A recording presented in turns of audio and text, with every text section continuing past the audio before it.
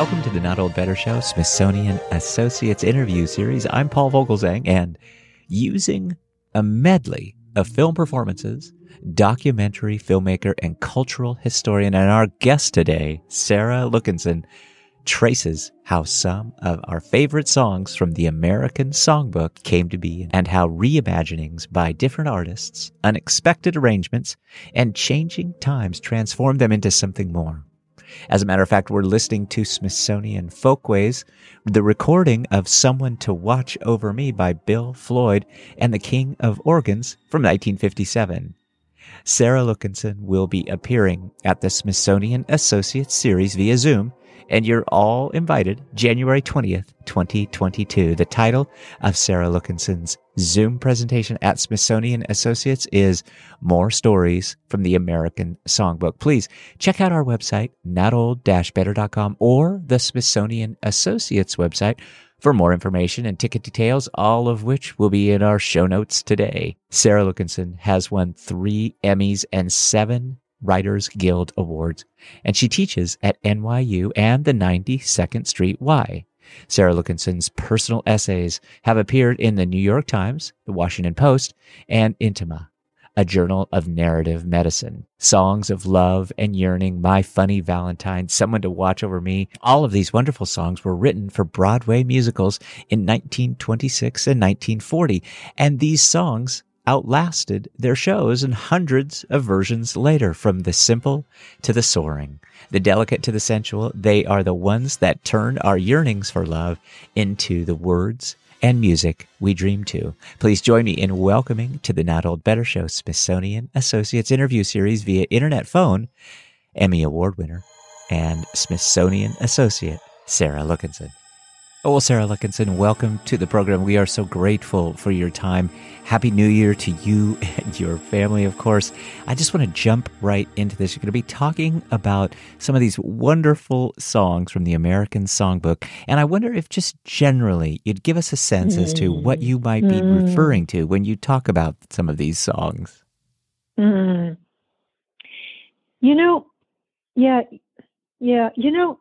know, these are really hard questions to answer because, as I think I intimated in my note to you, choosing our favorites is so personal. I mean, one person can love this song and another person can say, oh, I hate that song. Why these songs are classic, why is anything a classic? It's because there's magic in art. There's magic in the alchemy of making these things, and why some songs work and some composers have the gift. I just finished reading Putting It Together, which is the book that James Lapine wrote about doing the show Sunday in the Park with George. And he makes Sondheim makes a quick reference to Harold Arlen, and he said, that one was sort of a Harold Arlen song. He said he was the most amazing composer. And the guy says to him, why? And he says, oh, his songs are seductive and warm and yearning. Okay, well, when Stephen Sondheim says a song is seductive, warm, and yearning, that's about all you need to say. I mean, why does Someone to Watch Over Me? Why is it so eternal? I mean, I don't know why. Is it something about the melody? Is it something about, I don't know enough about music to say, is it the minor keys? Is it half notes? I don't even know what I'm talking about. Why does the word song Somewhere from West Side Story, you just hear it, and every time you hear it, you think it's the first time. I guess the definition of any classic is that it's beautiful when it first came out, and it stays beautiful as it gets reinterpreted decade after decade. And another thing that Sondheim said, there have been so many articles about him. So one of the things he said about the redoing Company, which just reopened, he said, I think that musicals, works of art, plays, musicals, are living things. They're not museum pieces. And they should be made fresh and new for each audience and for each time. They're living things. And I think a classic is a living thing. And one of the wonderful things that I've been able to find out for myself and explore in giving these classes is what new interpretations do to these songs. They almost make them brand new songs, as though we've never heard them, and yet we know them. I suppose, I don't have any kids, but I suppose when you look at your child and you see them at age 40, you still see them as they were at 20 or as they were at 2. It's the same person, but it's not the same person. So it's the song, but it's not the same song. And many of the songs that I teach were minor hits when they first came out. And then somebody picked it up 5 or 10 years later and reimagined it, rearranged it. And Paul, you're wise in the ways of music. An arranger almost makes a new song. I mean, what Nelson Riddle did with Frank Sinatra was practically to make a new song out of these things. So there's several songs that I have taught that were just sort of lying there when they came out.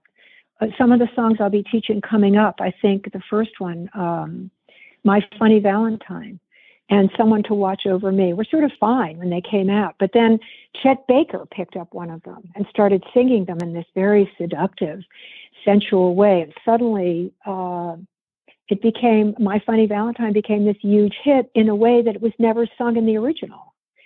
A lot of these jazz people pick up songs that reinvent them and then suddenly hear them. Something that happened last time, which was 2 of the songs that are the most played songs ever, Somewhere Over the Rainbow and You'll Never Walk Alone, especially during the pandemic, were played over and over. Remember in the beginning of the pandemic, everybody was recording them and putting them on Zoom. And I love playing You'll Never Walk Alone from the clip when it first came out, then when it all the way through to when the Liverpool soccer stadium took it on and it became the anthem of the Liverpool soccer football team, and almost of every soccer club all over the world, and a clip of these guys at a soccer arena singing it like they don't know it came from Carousel. They think it's their song. And then during the pandemic, how many people were singing it? So one of the things I've loved is watching how these songs do transform into different times and different versions. I guess that's what makes them a classic, is that they live on. And I know you just love this subject and you love teaching this class, and really that's some of what it is that draws us all to this, right? That's one of the things that I have loved about teaching this class. And one of the things I really love about teaching, which is new for me, this is a whole new second career for me. I don't want to call it a career, but it's a second new chapter for me. One of the things that I love about it is I do get excited about things that I fall in love with. Songs, shows, whatever I'm teaching, movies. I teach a lot of movies. I get very excited by the things I love when I love origin stories. I love origin stories. So I love to know how a song came to be, or how a movie came to be, or how a song in a musical. I love origin stories because there's a lot more chance and a lot more hair tearing out than we think. So I like origin stories, and when I find out about them, I love sharing them. And then I love finding out that a song was sitting there for 20 years and nobody paid attention to it until Chet Baker sang it, or Nelson Riddle asked Frank Sinatra if he wanted to sing it. And Willie Nelson, for example, came into singing standards in the 80s with a album called Stardust, and that's by Hoagy Carmichael. And one of the songs he sang was called Blue Skies by Irving Berlin. You probably know that, Blue Skies Shining on Me.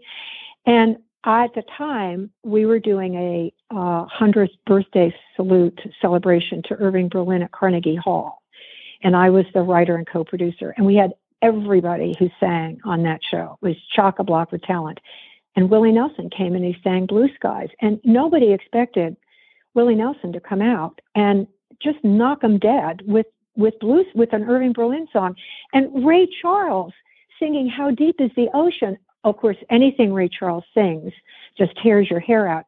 But here he was singing this rather simplistic, perfect song by Irving Berlin, How Deep Is the Ocean, and you're weeping. So a lot of these artists they call them crossovers. I just call them singers.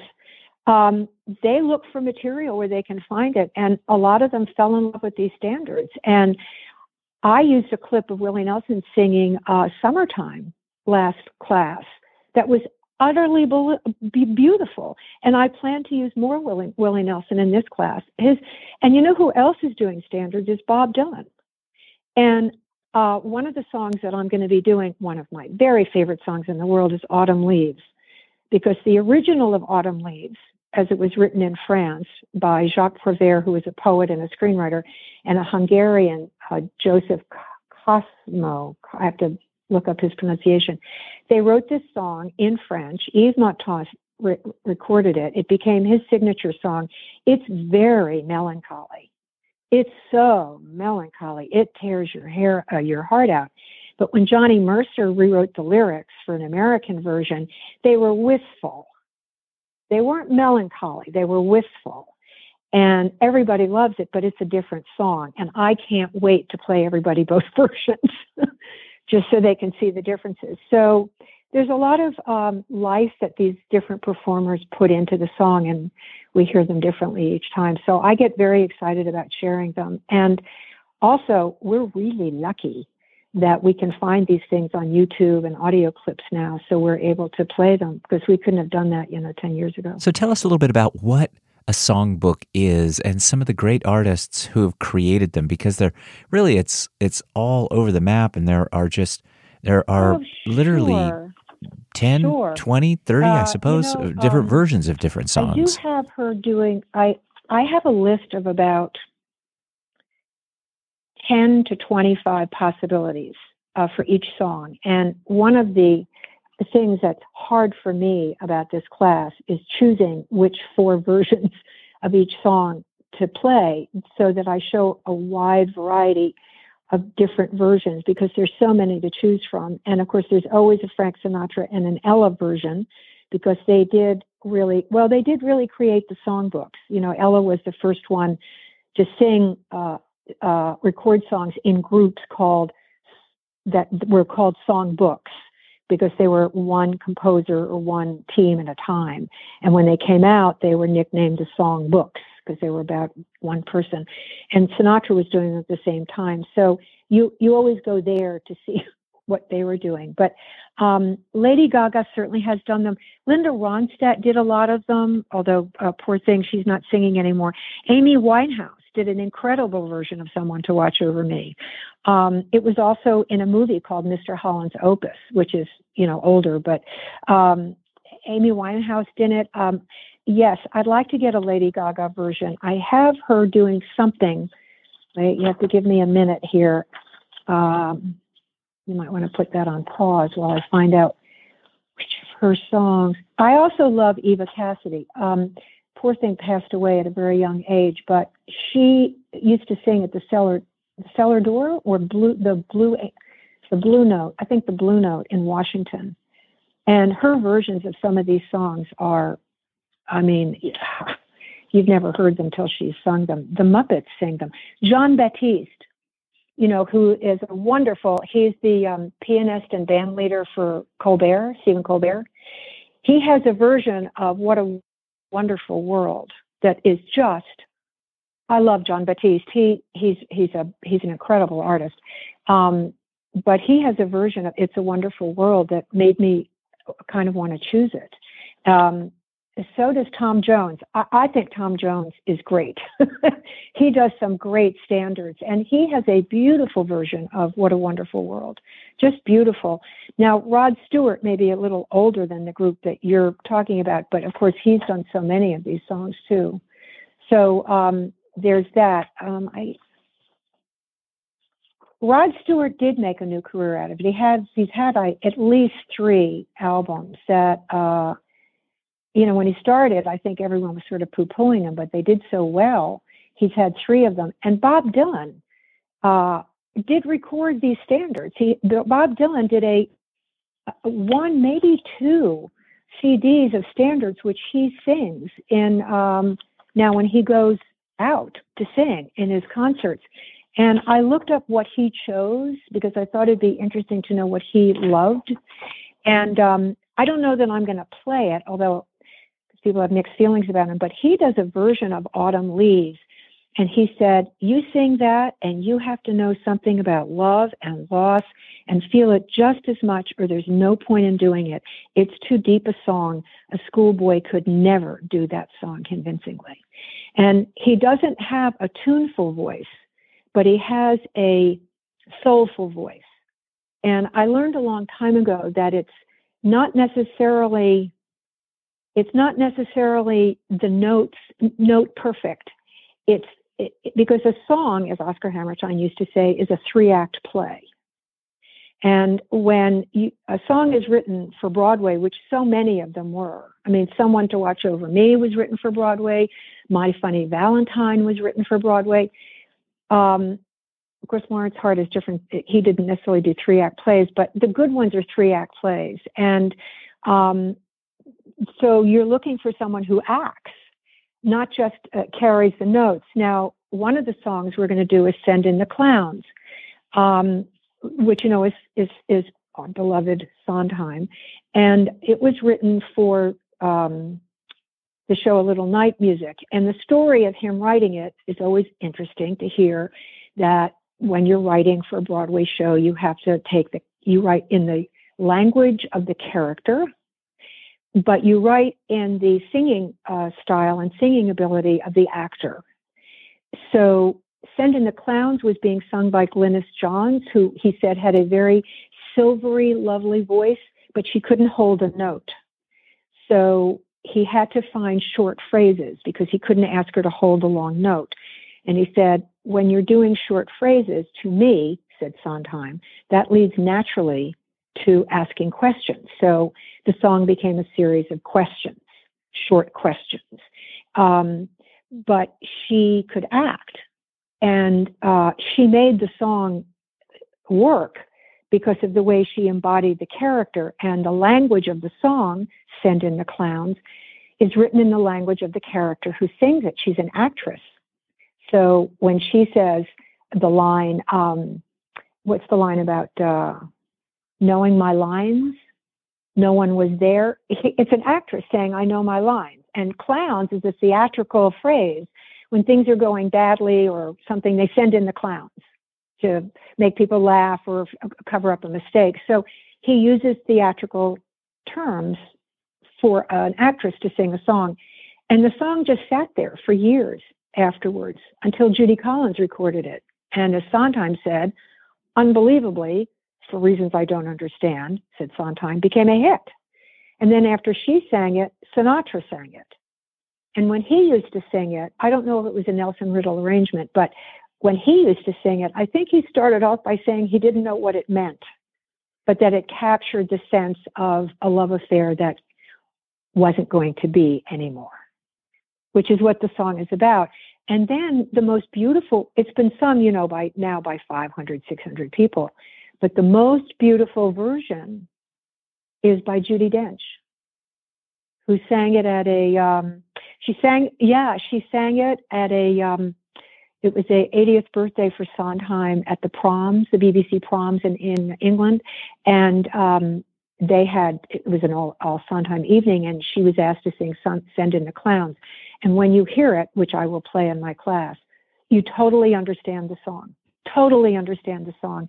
She's probably the best version I've ever heard. And I will be playing it. So, and she's an actress.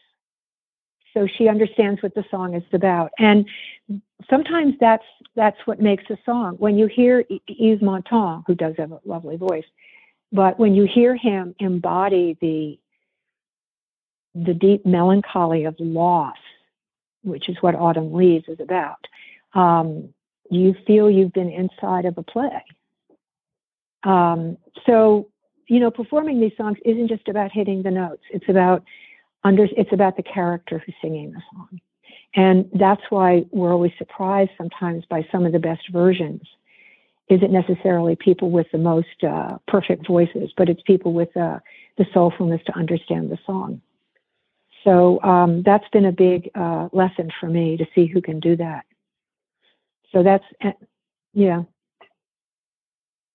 Good. Yeah. Sure. The silly questions are good. They're good. Silly questions are good. Hmm.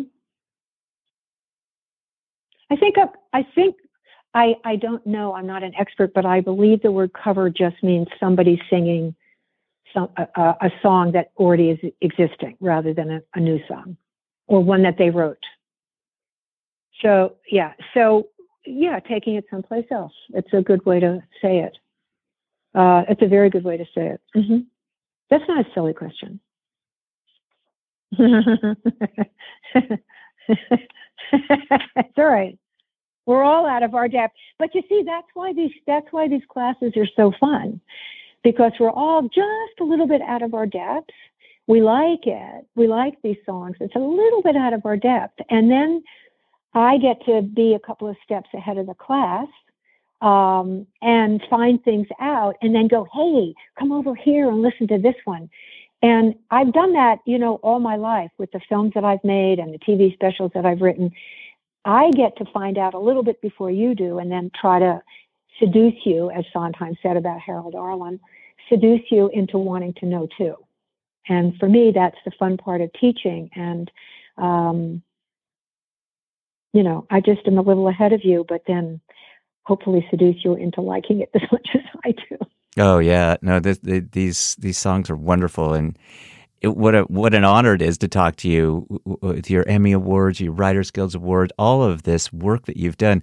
You've got two more, so we're talking kind of about the January 20th presentation that's coming up, but then there's going to be a presentation by you on the 3rd of February and the 17th of February. Yeah. Right. So wait, let me get my list here. Okay, yeah. Okay. I've got my list here. So the first class is Songs of Love and Yearning. My Funny Valentine and Someone to Watch Over to Me, which both happen to have been written for musicals, but they didn't really go very far in the musical, but they were picked up later by people that did very different versions of them. I mean, Someone to Watch Over Me was sung very, very fast. It was sung at a jazzy, fast tempo. It was only much later when someone recorded it at a much slower tempo that the song began to go in a different direction. So the arrangements of these songs really do affect them. And My Funny Valentine, I don't want to give it away, but My Funny Valentine was written for a Broadway show in 1940. It was sung by a woman to a guy that she loved, or she had a terrible crush on, whose name was Valentine. And they called him Val. So his name was Valentine. And that's how the song was written. And of course, now we know it's often sung by men to women. But in the show, it was sung by a woman to a man. So these things do change. As Sondheim said, they're living things. They're not museum pieces. So those are both, I put them together because they're both about yearning for love. So they seem to go together thematically, which is not usually a word I like to use, but they both are about songs of love and yearning, and they both happen to come out of a Broadway show. And in the original were very, very different than the version that we now have. And many, many songs from the Great American Songbook are songs about love. Love, wanting love, yearning for love, not getting love, being in love, remembering past love not working. Love is a big subject in songs. So it's written about in all of its permutations, its joys and its losses and its sadnesses and its poignancy. And finding songs that weren't about love was sort of more of a challenge because there's so many about love. So the second class, February 3rd, did you want me to talk a little bit about that? Well, we please. And then the next one is the the third is called Songs to Remember Love. I sort of wanted to call it Memories of Love, because these are songs about people remembering a love that no longer is there. And there isn't anybody on the planet or listening to this show that doesn't have a love in their life that faded or was lost in time, or that they always think about, or they wonder what would have happened to it. And Love Lost or Love Remembered but Never Forgotten, to me, that's songs that are like the moonlight of remembering. There's songs that have a kind of moonlight quality to them, and they sort of belong to the private chamber of our own heart. And yet these songwriters were able to put them down in actual words that sit on actual notes, even though the feelings in them feel very private and very personal. So that's The Autumn Leaves, as I said, in French. It was written in French.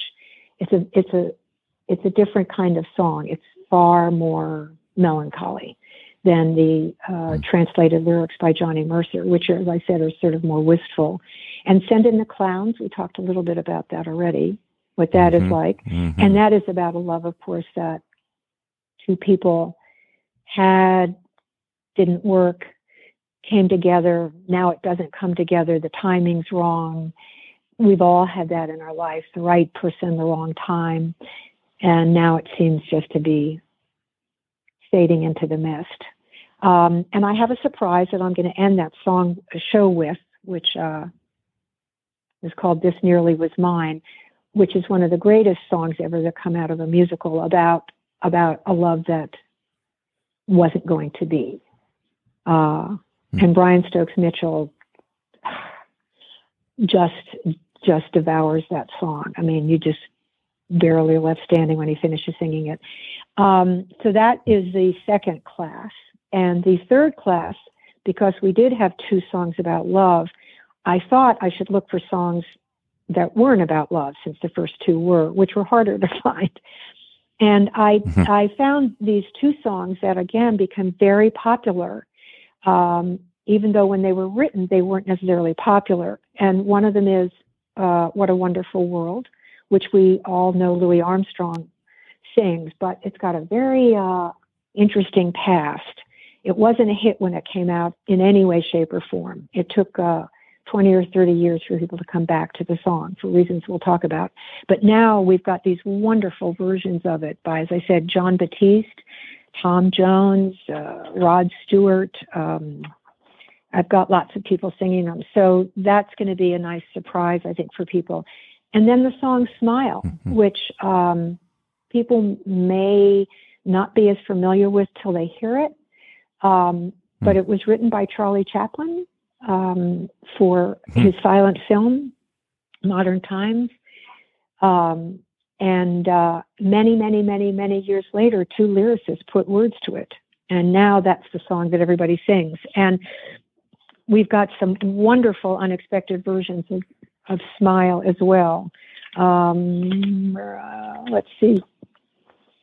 Nat King Cole, of course, Judy Garland, Michael Bublé, Jimmy Durante. I've got Julian Ovidon, who is a big, he was in, I think people might know him from Downton Abbey, but he actually is a singer. And Michael Jackson said he sings it all the time. We've got some interesting people singing that song that you aren't going to expect. But I'm also going to play a clip from Modern Times so you can see the silent version of it with Charlie Chaplin. So I think we'll have fun. Wonderful. With that. Yeah. And then I've got a little surprise at the end, which is that in my first class, I asked people to tell me songs that they might be, that they were favorite songs that I could look into as possibilities. And a lot of people asked me to talk about Johnny Mathis. So I am going to have Johnny Mathis singing a song, but I'm not going to tell you which one. The only other thing I do want to say about my choices is we all have favorite songs, and there's no right or wrong to them. They're just songs that speak to us. So we all have favorite songs. But the songs that I selected had to also have a good story, and they also had to have a wide variety of interpretations, so that when I played the variations in the different interpretations, you really did feel that each time it was a different song. So it's not just finding a song we like, it's finding a song that I can, that has an interesting story and a wide variety. So it becomes interesting and more interesting as we listen to it. So My thanks to Sara Lukinson, who will be appearing at the Smithsonian Associate Series via Zoom. And you are all invited, January 20th, 2022. The title of Sara Lukinson's Zoom presentation at Smithsonian Associates is More Stories from the American Songbook. Please check out our website, notold-better.com, or the Smithsonian Associates website for more information and ticket details, all of which is in our show notes today. My thanks to the Smithsonian team for all they do to support the show. And of course, my thanks to you, my wonderful Not Old Better Show audience. Please be safe, be well this holiday series, and remember, let's talk about better. The Not Old Better Show, Smithsonian Associates Interview Series. Thanks, everybody.